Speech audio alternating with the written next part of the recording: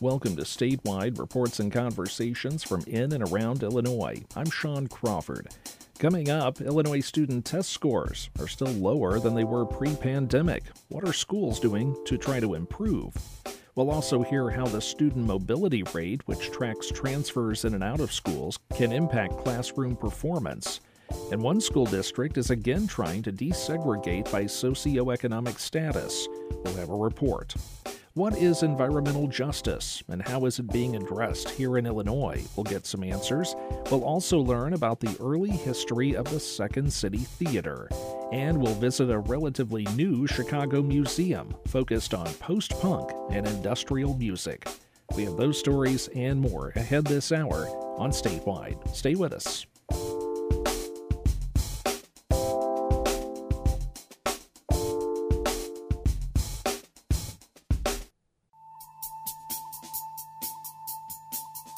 This is Statewide. I'm Sean Crawford. On the way, we'll talk about environmental justice, how it's being considered here in Illinois. We'll remember a woman who helped launch a famous Illinois comedy institution. And we'll go to a relatively new museum in Chicago that chronicles post-punk and industrial music. That's all ahead on Statewide. 3 years after COVID-19 first upended education, most Illinois student test scores still lag well behind where they were in 2019. Peter Medlin has more on the resources teachers are using to try to close those gaps and what's happening at schools that have bounced back. In most school districts, the number of students proficient in math and English language arts has fallen off sharply during the pandemic. That's according to the Illinois Assessment of Readiness, or IAR, that tests 3rd through 8th grade students. Scores, especially in ELA, started to climb back up a little bit last year. But in Rock Falls District 13, a small K-8 district in Whiteside County, its scores grew back rapidly. Rock Falls student scores are growing back faster than the average Illinois students with similar scores. Tara Kristoff is their curriculum director, and she says in the summer of 2020, the State Board of Education released priority standards for students to master in math and English language arts. And those standards were aligned with standardized testing, but there was no IAR testing in 2020. That had teachers doing pretty much a pedagogy shift in their head of, we're not going to be teaching these standards to the test, but we need to make sure students master these standards in order to move on to the next grade level. She says homing in on those priority standards is what kept their student scores from dropping off and why they're growing back quickly now. Rock Falls Superintendent Dan Erick says it helps when a small district of 850 students that's 70% low income has one person leading curriculum and data. Kristoff meets individually with teachers to talk about student data. They check students' progress on the priority standards 3 times a year and devote special focus to whichever they're struggling with the most. And she says they also have a new social-emotional curriculum this year as well. In DeKalb, they're also hoping data-driven teaching will help their students rebound academically. They're a much bigger district than Rock Falls, and starting this year, they now have 2 people working with teachers on data and interventions. Sarah Schaefer is one of them. She's the elementary STEAM manager at DeKalb Public Schools. Their district is also doubling down on collaboration between teachers. This year, they created professional learning communities at the elementary school level. That's where teachers from the same grade level or same subject meet for a few hours every other week to look at data and identify trends from their classrooms. She says that at the middle school level, they also now have a 30-minute win period every day. WIN stands for what I need. Student is struggling in math, they would spend their WIN period doing remediation for math. Ben Epperson is the executive director of curriculum at Rockford Public Schools, one of the largest districts in the state. A lot of the struggle, whether we're talking math or science or English or anything, really boils down to a lot of social, emotional impacts that the students experienced. He says they shifted their curriculum prior to the pandemic to make student interaction a more crucial part to how they engage with math instruction. Now, students are in the classroom and can interact much more easily than when they were learning online, but he says the social part of the equation has still been a challenge. Epperson also says that equity is a massive part of student progress. Rockford IAR scores slightly improved in 2022, but twice as many black students don't meet standards compared with white students. He says they're also hoping that data can help close those gaps. Last year, they rolled out an initiative that created 8 standards of practice for each RPS school that they can monitor throughout the school year. They could be strategic, academic, or social emotional, and there is support for these moves at the state level. Dr. Jen Kerms is the executive director for teaching and learning at the Illinois State Board of Education. She says this year, the Illinois report card now includes an equity journey continuum. It gives local communities and school leaders a place to go to start and to reflect on where are the places in their own practice, in their own systems, where outcomes are not equitable. She says the state's evidence-based funding system has also made a substantial difference, allowing schools to start programs and invest in new curriculum throughout the pandemic. Kerm says it's also a reason the state stood out in some national metrics. According to the nation's report card, Illinois was one of only 2 states that didn't see 4th grade math scores decline from 2019 to 2022.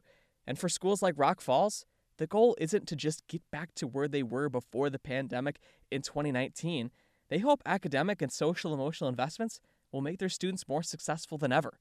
I'm Peter Medlin. The Biden administration wants to make environmental justice a key part of its climate strategy. That means new diligence in enforcing environmental laws and regulations. The work falls in part to the Department of Justice, where a new office has been created called the Office of Environmental Justice. Ryan Denham of WGLT spoke with the U.S. Attorney for Central Illinois, Gregory Harris, about how the national initiative will play out locally. The purpose of the Environmental Justice Initiative was to protect all communities from suffering the harmful effects of environmental crimes, which all too often are borne by our underserved and historically marginalized and overburdened communities, including communities, low-income communities, communities of color, and tribal and indigenous communities. So that was the purpose of it. It's not really creating new laws. It's just sort of enforcing those laws in areas that historically have not benefited by the environmental enforcement policies. So what types of cases specifically do you expect your office to be bringing more of? Primarily, the Environmental Justice Initiative takes an approach that to use all available remedies that the federal government has to address harmful effects of environmental crimes. The majority of these types of enforcement actions are going to be brought in the civil side, not the criminal side. So there'd be enforcement from the civil division as far as EPA regulations and that types of things.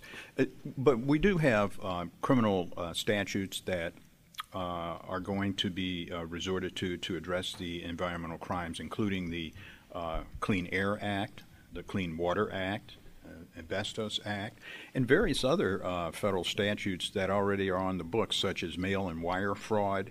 And those types of criminal statutes will be utilized to enforce the Environmental Justice Initiative. And given the makeup of your district here in Central Illinois, do you expect environmental issues around agriculture to be an area where you devote any special emphasis?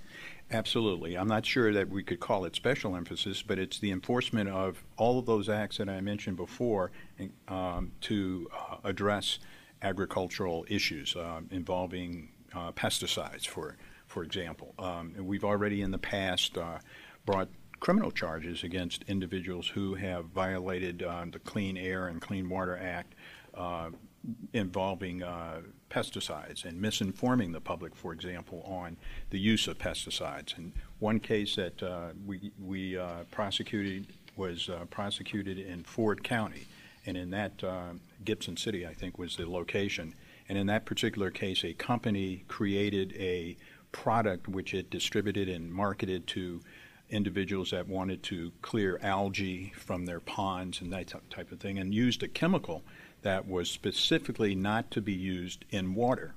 And that caused great harm, including a number of fish kills. That's an example of an agricultural case where we used our criminal statutes to convict the defendant of mail fraud. So who's the team working on this? Do you have a point person or point persons focused on environmental justice work? Well, we do. 94 U.S. attorneys' offices around the country have been directed to implement this initiative, and as part of that have been directed to employ a coordinator for environmental justice issues. And we are very fortunate to have as our coordinator John Holzer, who is in our civil division, is an AUSA there, has come to us from the DEA, Drug Enforcement Administration, and it is a top-notch lawyer in our office, and he's been delegated to be responsible for our district environmental protection initiative. I would like to just ask you, as you are just over a year here since your confirmation, you're in some change. How do you think it's gone so far, your first year here in this role? Well, the term swimmingly well comes to mind. And I was very fortunate to be in this office for almost 30 years before becoming the U.S. Attorney. And so I'm very familiar with the personnel in the office. I'm very familiar with the district. I'm very familiar with the law enforcement agencies in the district. That's a big help when you take over this job. The other thing that I benefited from by coming in as U.S. Attorney is a very senior staff. So I have a very senior management staff. Most of the managers in our office, these are all people that have at least 20, 30 years of experience in this very office. What has been the biggest challenge in this first year? Not trying to do too much, taking it slow. And our primary focus and priority right now is gun violence. And so, we're trying to get a handle on how to deal with this problem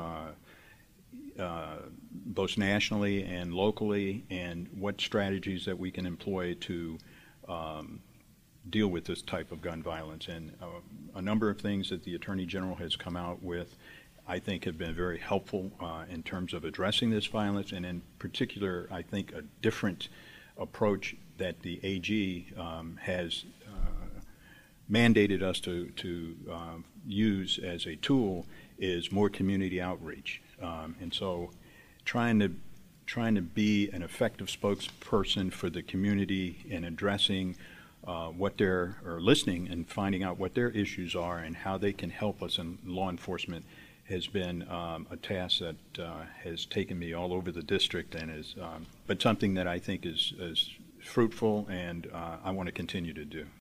That's U.S. Attorney Gregory Harris, the top federal prosecutor in Central Illinois, and he spoke with Ryan Denham.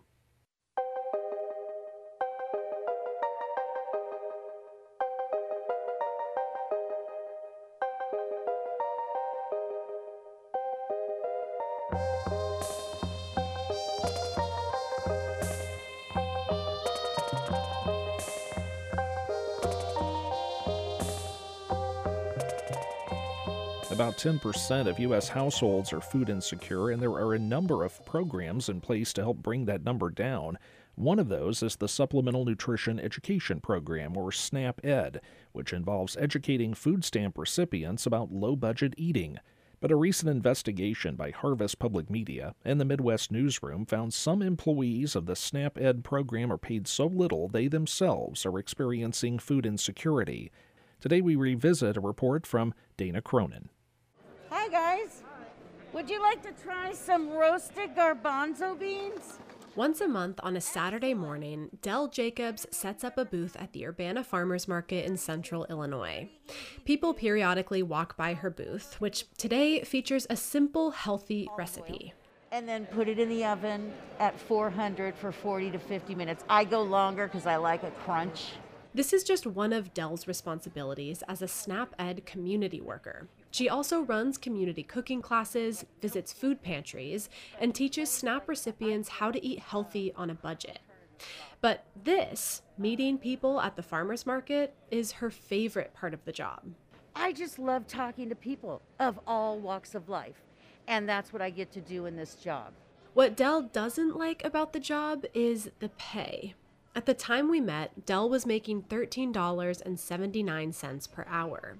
She'd been working there for 6 years, and over that time, her pay increased by just $1 an hour.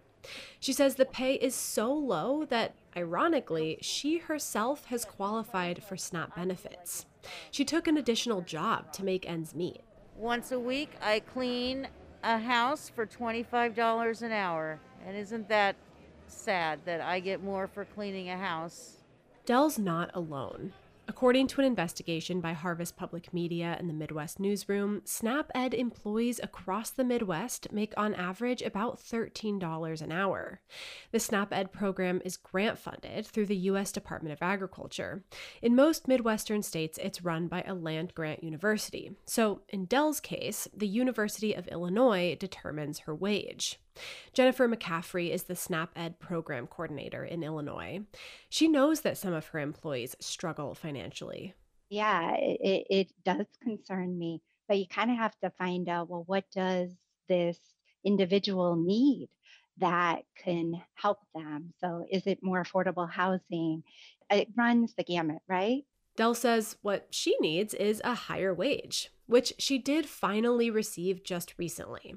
She now makes $16.51 an hour. And she's not alone. In just the last few months, workers in Missouri, Iowa, Kansas, and Oklahoma also received wage increases. Candace Gable is the program director in Oklahoma. She just successfully raised her employees' wages from $10 to $12 an hour. But she says that's still not high enough to attract and retain workers. You can't hire anybody because they're so low, because you could go to work at McDonald's in Tulsa and make $15 an hour. But Gable only has so much wiggle room. After all, SNAP-Ed is a USDA grant-funded program.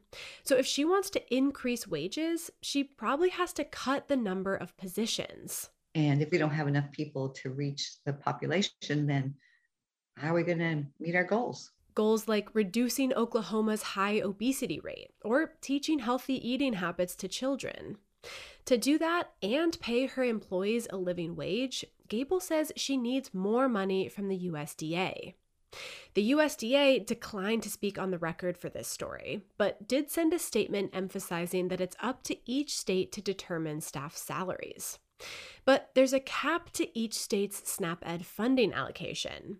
That number is determined by a formula in the Farm Bill. A new formula could mean more money for states, and by extension, for SNAP-Ed workers like Dell Jacobs. And while Dell did get a recent raise, she says she's still fighting to earn a living wage. I'm Dana Cronin, Harvest Public Media. We've got more to come on Statewide. Stay right here. This is Statewide. I'm Sean Crawford. The newest National Historical Park is on the south side of Chicago. Adora Nimagude reports. The Pullman neighborhood is known for its influence on urban planning and design and its role in history, including the 1894 Pullman strike that contributed to the federal holiday Labor Day. Congresswoman Robin Kelly has been working to elevate the area to a park designation since she was elected in 2013. This is a part of U.S. history. When you think about, we still celebrate, and we'll go on forever celebrating Labor Day. We are still fighting that battle, and it's good to know your history, as they say, so you don't repeat it. She says the designation will help the park expand its programming and boost economic development in the neighborhood in general. The area was previously designated as the Pullman National Monument. Adora Nimagude, WBEZ News. Illinois' other national park is the Lincoln Home in Springfield. Next on Statewide, let's head to Chicago with Stephen Kaleo of World Cafe. He produced this segment as part of the Sense of Place series. Chicago is home to world-class cultural institutions like the Field Museum, Art Institute, and Chicago Symphony Orchestra. Grand buildings filled with immaculately displayed objects. One of the city's newest museums has a decidedly different approach. So this is my drum kit. Killing Joke Ministry, Nine Inch Nails, Pigface. I failed to destroy that drum kit in the last 3 decades. I challenge anybody to have a go ahead, you know.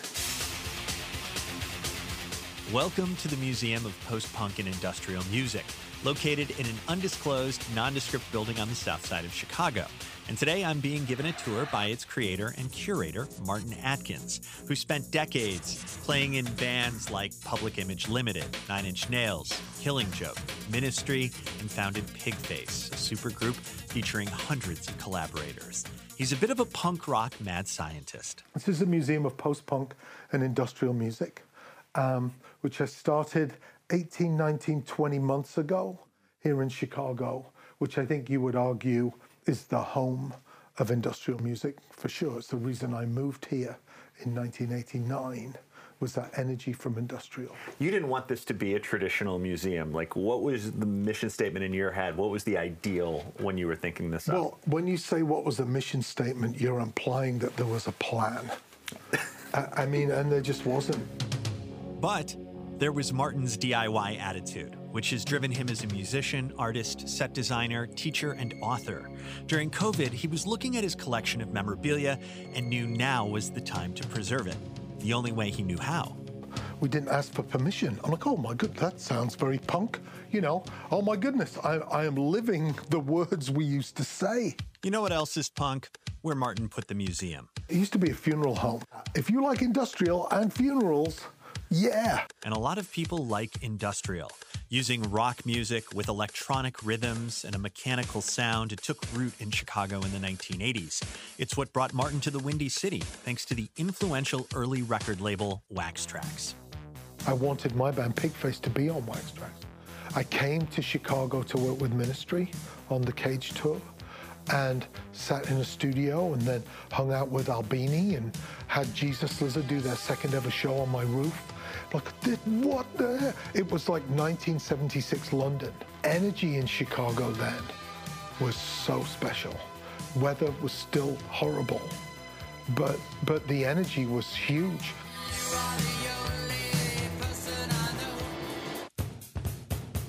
Despite the weather, the scene that Wax Trax helped foster started attracting people who would make Chicago and industrial music synonymous. So many people were magnetized here. Enesh from KMFDM, you know, people were just drawn to that. So once you create this magnet, and then Front 242 and all of these other people, Frontline Assembly, Skinny Puppy, all these people are coming here. You throw in Cabaret Metro and this support system, and it's exponential. It was a collection of like-minded weirdos that included a young Trent Reznor of Nine Inch Nails. To be the only person somewhere that looks a certain way or has a certain idea, that's difficult. I think Trent grew up in the middle of Pennsylvania somewhere.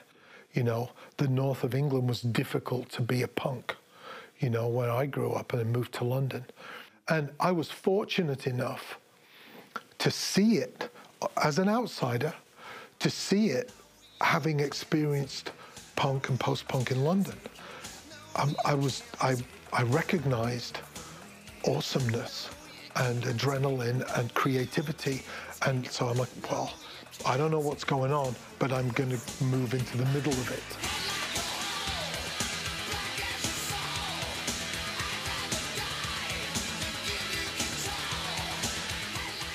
And Chicago was the perfect place for an industrial music museum alongside its close sibling. Martin, with his connections to several seminal bands, was the right person to get it off the ground. It wasn't a crusade. I wasn't keeping stuff to put in a museum. I just kept everything. And I could have put that just on display, but that would have been the Museum of Martin Atkins. My mom might have liked that, but how sad would that have been? And thanks to a little help, Martin has amassed quite the collection. I want to say there's 3,000 pieces in the building, maybe 6 or 7. How many pieces are these of the museum is from your personal collection? A year ago, 98%. Okay. Now, and the thing I love about it, now we're at about 60%. The Museum of Post-Punk and Industrial Music might not be the largest space, but it's crammed floor to ceiling with concert scenery, pictures, t-shirts, tour posters, platinum records, stickers, buttons, and so much more. Major bands of the era received their own mini shrines. Downstairs, there's a recording studio where you can remix one of Pigface's songs and take home a cassette copy of your own personal version. There are also a few contributions from fans that surprised even Martin. The bongos over there, they're Paul Raven's bongos. He's been gone 14 years now. But somebody said to me, oh, I've got Killing Joke's bongos. And I'm thinking to myself, there aren't any, you know? And I want to send an email that says, nice try, F you. But I'm learning at last to dial it down a bit. So my response was, really, tell me more. It's like, well, Paul Raven used to come to the house and these were his bongos. He'd pick them up and play these bongos and put his stickers on them and tell stories. I'm like, oh my goodness, please send them to me. So all of these items start to reverberate for me.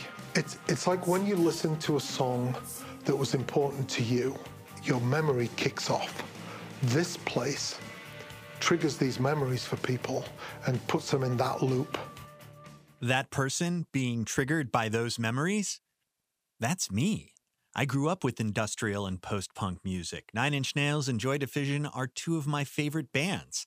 So I was in the loop when Martin decided to take me over to one of his favorite objects. I want to show you this for so many reasons. This is an album. Sandpaper. You can also do your nails here at the museum. This is a band called Durutti Column on Factory Records in 1980. So the legend has it that members of Joy Division were drunk at the Factory Records office, gluing sandpaper to these albums. And the idea is it's so punk. You put it into your collection, take it out, put it in, ow, take it out, right? And it slowly destroys the album to the left and the right. And I'm like, oh, this is so punk. It's so passive-aggressive. It's like Neil Young, Rust Never Sleeps, right? We're destroying your entire collection. A musical nod to Guy Debord's memories. Martin has a knack for turning the mundane into the memorable.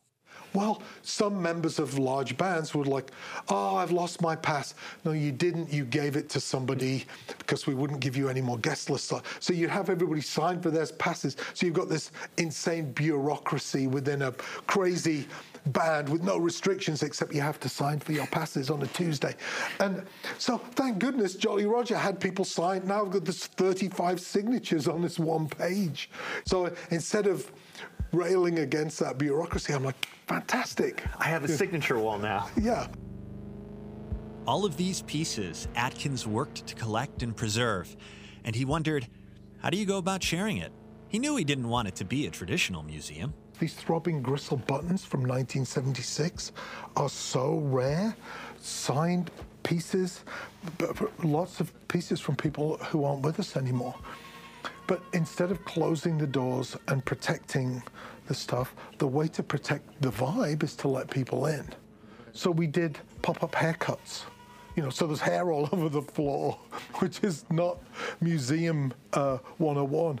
We did a whiskey pancake brunch for people to sit and like, never mind the museum. What about, you want some more pancakes? Mm-hmm. So, and then you kind of stumble into what I like about punk and post-punk and industrial music, which is this doing things differently, rolling up your sleeves and making things happen and involving the audience in it. And if there was going to be a museum, it was going to be a group effort. And early signs showed that support was there. Very quickly, 100, 200 people like, yes, we're in. And that keeps happening. 18 months in, it's still happening. And now 1,200 people are founders of the museum. But before this room existed, that's a leap of faith. That's trust, that's community. It's all the things that, you know, better than a 10-page agreement will make anybody, especially me, put 10 times the effort in than I would if I was being forced to do something. So when the community does that, it's like, oh, that's great. It's an entirely DIY undertaking. We haven't received a cent from the city of Chicago. That will come later.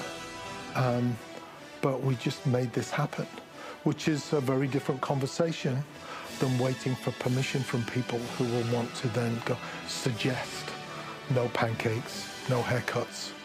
Martin sees the museum not just as a celebration of music, but a celebration of a city that helped make that music possible, welcoming everyone to put their signature on a wall that's traditionally been defined as hands-off, making a gallery space more democratic, less precious. In a lot of ways, that's what Chicago is all about. This is Chicago, it's why I'm here. When you're here, the community comes together. and lifts everybody up. It's a roll up your sleeves thing. And everybody's helping each other, you know? That's Chicago. And that is Martin Atkins, a one-of-a-kind Chicagoan who invites you to go to his museum and get your hands dirty. This enables us to talk to people about creativity. If you're trying to come up with an idea, you'll never come up with an idea. I like to tell people, come here, eat all the crayons, and just see what you out. And of course, you can bleep the hell out of that. To find out how you can visit the Museum of Post-Punk and Industrial Music, find details at martinatkins.com. For Sense of Place Chicago, I'm Kaleo. This is World Cafe. And thanks to World Cafe and Stephen Kaleo for that segment. You're listening to Statewide. When one school district in central Illinois set out to desegregate by socioeconomic status, very few parents liked the idea, no matter their racial or economic background. After all, this is at least the third time Champaign Unit 4 has tried to desegregate to close achievement gaps between students. So why try again? Emily Hayes got some answers from 4 education professors. Yes, desegregation does work. That's the answer from the first professor, Gregory Pilardi. An associate professor at the University of California, Riverside, he's constantly analyzing data on school integration. He says it does help students from low socioeconomic backgrounds, or SES, succeed. And a lot of research suggests attending a high SES school kind of rubs off on you, more than your own SES even. Socioeconomic status means 3 things: parent income, parent education level, and parent occupation. It doesn't mean race, though they are correlated. Now, if you have peers that come from higher SES families, they tend to have parents that are more highly educated. Children from those backgrounds tend to have higher achievement, more advanced academic skills, and those factors tend to rub off. So if researchers have crunched the numbers on this so many times and overall found the same thing, why hasn't desegregation closed achievement gaps? Well, few places have fully desegregated. Half of white students across the country still go to mostly white schools, especially in the Midwest, according to a 2022 report by the U.S. Government Accountability Office. Even in schools that look integrated from the outside, their classrooms may not be. The second professor I talked to about this is Tokes Fashola. She's an education research professor at American University in Washington, D.C. Fashola says white families have often created silos within black schools to avoid integrating. In one case in Pennsylvania, where she served as an expert witness, schools created advanced placement classes. As soon as they were told that they had to integrate, the number of AP classes doubled and tripled. And that's where you saw all the white children. All of a sudden, a school that never had any AP classes, the number of AP classes just increased. And districts inflicted some deep wounds on black communities as they integrated. The third professor is Asif Wilson, who researches teaching and curricula at the University of Illinois in Urbana-Champaign. Districts all over the country cut much of their black teaching force after the Brown versus Board of Education decision. Wilson says black teachers knew best how to teach their students and knew the most about their collective history. They went to the stores, they went to the churches. They were part of the sort of communal milieu, and deseg completely interrupted that. In Illinois, almost 17% of students are black, but only 6% of teachers are, according to the State Board of Education's most recent report card. So is desegregation still worth it, if the backlash can be so effective and harmful? Wilson says no. He wants to see neighborhood schools with the resources and teaching styles that will make them effective for black students. Our fourth professor says yes, desegregation is effective. It just needs to be done right. Lois Carruthers is an education professor at the University of Missouri in Kansas City. She has overseen and been frustrated by desegregation efforts herself. She says teachers need to be on board with integration by race and class for it to be successful. I definitely believe that integrated schools are better for kids and that they lead to good outcomes for kids overall. I think that if teachers do what they need to do, then students, in a sense, will sort of follow. And those are the 4 professors.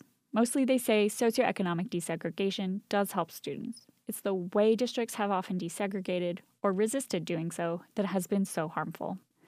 I'm Emily Hayes. Just ahead, the impact of student mobility rates on achievement. More of Statewide is on the way.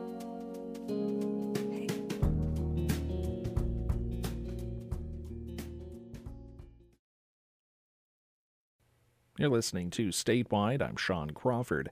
Coming up, we'll look back to the founding of the Second City Theater. But first, Rockford Public Schools perennially have some of the highest student mobility rates in the state. That's the percent of students who experience at least one transfer in or out of their school during the year. Experts say the disruption can be especially harmful. Peter Medlin tells us more. In 2021, Lewis Lemon Elementary School in Rockford had the highest student mobility rate of any elementary school in Illinois. Around 50%, half of the kids at Lewis Lemon moved in or out of the school between October and the end of the school year. And in 2022, Ellis Elementary School in Rockford had the second highest student mobility rate of any elementary school in Illinois, with just over 34%. Lewis Lemon was also in the top 5 again. For context, the state average for mobility is around 7%. Lewis Lemon and Ellis are also less than a half a mile away from each other on Rockford's west side, and the other schools in Rockford with sky-high mobility rates are also in this area: Auburn High School and Kennedy Middle School. Tabitha Endries-Cruz is the executive director of the Northwest Community Center in Rockford. Along with other community services, they offer after-school programs and academic enrichment for elementary school students, many of whom go to Ellis and Lewis Lemon. She says she's not surprised to hear about the mobility issues on the west side of the city. There's so many schools that are so close by that if you move one block the wrong direction, you're in a different zone. In fact, she said that very situation just happened to a family with kids in their program. They moved one street down and had to switch schools. But even though they transferred schools, their bus can still come to the community center after school. Endries-Cruz says they see themselves as a steadying presence, especially for students experiencing disruptions like that. Aaron Jarrett is the superintendent of Rockford Public Schools, and he says their community really wanted to return to a neighborhood schools model with some choice programs built into it. But with that comes, I think, a real risk for high mobility. There are 21 elementary school zones that fit into 4 high school zones, and he says having so many rigid elementary zone boundaries is an issue they might need to change with policy. One of the policy proposals we are going to be contemplating is, do we at least allow mobility within the high school zone as opposed to literally having these small elementary zones? When we talk about some of the things that happen with housing instability, we are doubling down inadvertently, I think, on some of the challenges that creates. Jarrett says student mobility is way too high in Rockford, even compared with other large urban districts. Moving itself is pretty common, but schools with higher percentages of Black and low-income students tend to have higher mobility rates. That's according to Richard Welsh. He's an associate professor of education and public policy at the Peabody College at Vanderbilt University, and he published research examining student mobility in 2017 in the Review of Educational Research. He says there are several factors that cause mobility. He says first, you can break it down into structural and non-structural. So non-structural is when a family moves on their own, whether it be for a new job or loss of work. Most of the literature have found that there's this association between changing schools and, worse student outcomes. So a decrease in test scores, higher dropouts. He says there are situations where the benefits of moving outweigh the costs of mobility. Say a family moves into a neighborhood with better schools and more support staff. But with low-income communities, that's not usually the case, especially during a pandemic. Poor families often have to move quickly to the safest, most convenient location possible without being able to take the time to weigh the strength of schools. A study from Johns Hopkins found this is often due to income change, housing quality and landlord issues, and neighborhood violence. Those are non-structural reasons for mobility. Structural is due to systems and policies of the school itself. That could be as simple as finishing 8th grade and moving on to the high school, but it could also mean exclusionary discipline policies like suspensions, expulsions, or expulsions in abeyance.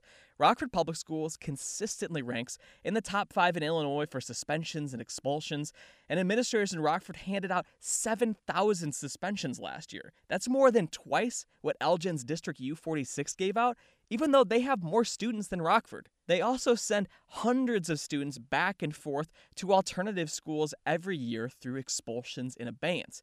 Richard Welsh says that school discipline and mobility are inextricably linked. When we think of chronic absenteeism, when we think of school discipline, when we think of student mobility, they tend to be cause and consequences of each other. He says it's also important to note that mobility doesn't just impact the student moving. It might affect the student as they go through these transitions and try and navigate a new schooling environment, but it also affects the school and students within that school who didn't move as schools themselves try to navigate the churn of students and how that might impact their day-to-day operation and the strategic direction moving forward. That's something Aubrey Barnett sees all the time. She's an English teacher at Flynn Middle School in Rockford. Its mobility rate is lower than the rest of Rockford, but still more than twice the state average. It was heartbreaking to watch them leave. I had several students leave, some as early in the year as like October because some zoning issue. She says it affects how they teach, and the district keeps the curriculum structured with every quarter being the same. They want a kid to be able to move between schools if needed because that's their family life, and not punish that kid by starting a totally repeated curriculum because the next teacher doesn't do the sequencing the same way. She gives the district credit for using that strategy, but it's not just the curriculum. It impacts her and the other students in her classes. Sometimes you really didn't know if they were going to leave or not, and having to work through those conflicts and relationships and conversations and what their friends are saying and what their social media is saying. All of that is like it takes up emotional space and energy in a room. She says building relationships with her students is the foundation of her work as a teacher. And that's even harder when kids are coming in and out of the school. And that's not to mention how hard it is for a student to start fresh in a new place and leave their friends and old teachers behind. I'm Peter Medlin. Well, it's a good bet you've heard of Second City, the famous comedy club that got its start in Chicago. But what did Jane Addams, the 19th century Chicago reformer, and modern improvisational comedy have in common? Maureen McKinney talked with the author Tara McClellan McAndrew, who gives us the details. I was lucky enough to take a class at Second City pre-COVID, and that's when I learned that the roots of Second City and modern improv comedy overall go back to Hull House, Jane Addams' Hull House in Chicago. Who would have thought, right? Who would have thought that Jane Addams and her work at Hull House would have led to improv comedy, Second City, Saturday Night Live, etc.? And I was just fascinated by that. Jane Addams' Hull House settlement in the Chicago area was known for helping immigrants, not theater. So how did her work lead to a new form of theater? Well, surprisingly, it did. One of the social workers at Hull House, who was named Neva Boyd, had used games to work with the immigrant kids. And she was training a young woman named Viola Spolin. And Neva taught her how to use these games to work with the immigrants and the children. And this is according to Viola Spolin's granddaughter, Aretha Sills. She felt that play brought kids together, but it also taught them how to work together as a group and as a community and ultimately a democracy. Because when kids play together, they have to navigate all sorts of differences to get the game up and running. To make sure everyone keeps playing, everyone has to get some of their needs met, right? And so they'll argue over the rules, but play is its own reward. It's a wonderful educational tool. Did Viola Spolin, who's considered the mother of modern improv theater, create this to help the immigrants? Interestingly, no. Her granddaughter, Aretha, says that while Hull House saw games as a way to help immigrants assimilate into American culture, Viola saw it as a tool to help people thrive in life. I actually came across something in her note where she said she actually broke with the progressives over that idea of assimilation. She wasn't interested in that. She said she was interested in transformation. So how did Viola's work lead to Second City, the well-known improv theater in Chicago? Well, that was her son Paul Sills doing. According to Mark Larson, a Chicago writer and author of Ensemble, An Oral History of Chicago Theater, Paul was the one who created Second City and brought his mom into it. And her son, Paul Sills, was, growing up around all of this and participating in it, so he's kind of steeped in it, right? And eventually he attended the University of Chicago, where there really was no theater department at all. And he started a company of his own called the Playwrights Theater Club in the early 50s, 1951. And he started using the games there, too, to create this ensemble of players. And this is what's so cool. At that theater company that lasted less than 2 years, but out of that came Mike Nichols and Elaine May. That's where they started discovering one another and how they work. Barbara Harris, Ed Asner. Did Second City arise from that? Not yet. Paul created one more theater company called the Compass Players, which experimented with improv, and it took questions from the audience, so you can see how improv was starting with this one. The Compass Players, was really Second City's prototype, if you will. In 1959, that's when Second City was born. Paul and some of the Compass Players formed Second City, and Paul brought his mom Viola to work with the actors there. Mark Larson says this put Chicago on the map theatrically. What was so different about it? Why did people want to come? Well, first off, you're not working from a script. You know, when you think of theater, especially in 1959 in Chicago, there wasn't a whole lot going on. There were touring shows coming through, that kind of thing. There were small theater companies, but Second City comes along, and it's just totally new. Like I say, it's drawing on the headlines. It's drawing on very modern concepts. It's extremely fresh, and nobody'd seen anything like it. Did the early Second City actors know that they were making history? That's a funny story. No, not according to one of those early actors, Paul Sand. He went on to have a long career in theater, film, and television, and surprisingly, when I asked him this question, he said, no, we didn't. We were just there on this street in Chicago with no desire to be anyplace else, and so into it and having so much fun. It was just constantly a good time. A lot of Second City actors end up on Saturday Night Live. When did that start? Mark Larson says it started after Saturday Night Live began in the 1970s. He says no one intended on this. This just kind of organically happened. And he talks about how one of Second City's founders, Bernie Salins, discussed the effect of SNL starting in his memoir. What was happening was actors were going in there for the purpose of hopefully being spotted, which changed everything. And in Bernie's memoir, he says something about, I saw one of my actors on the phone talking to an agent, on the payphone talking to an agent, and I knew everything was changing. Audiences were growing because of that, but it really did change what was happening at Second City and the purpose for people wanting to become involved. And did that affect today's improv clubs? Well, it has in Paul Sand's opinion.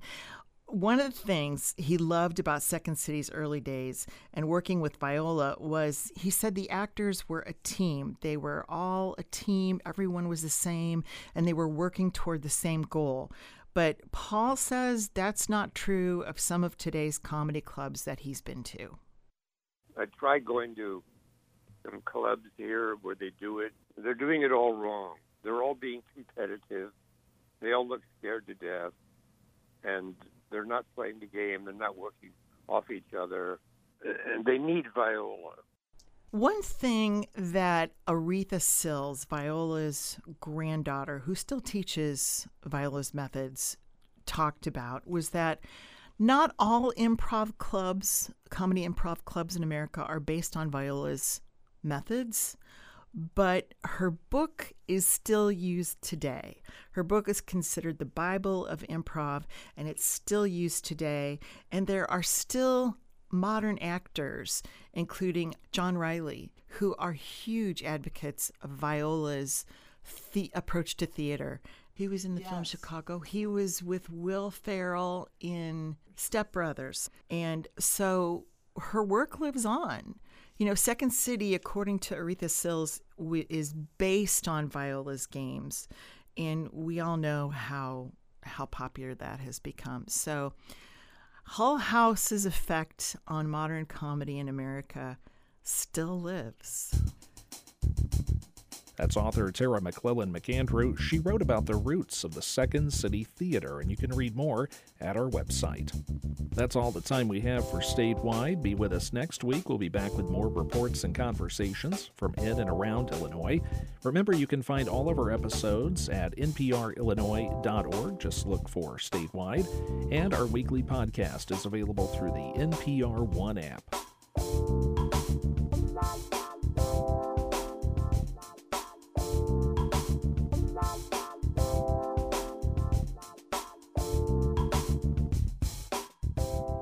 Sean Crawford, and Statewide is a production of NPR Illinois with help from other Illinois public radio stations.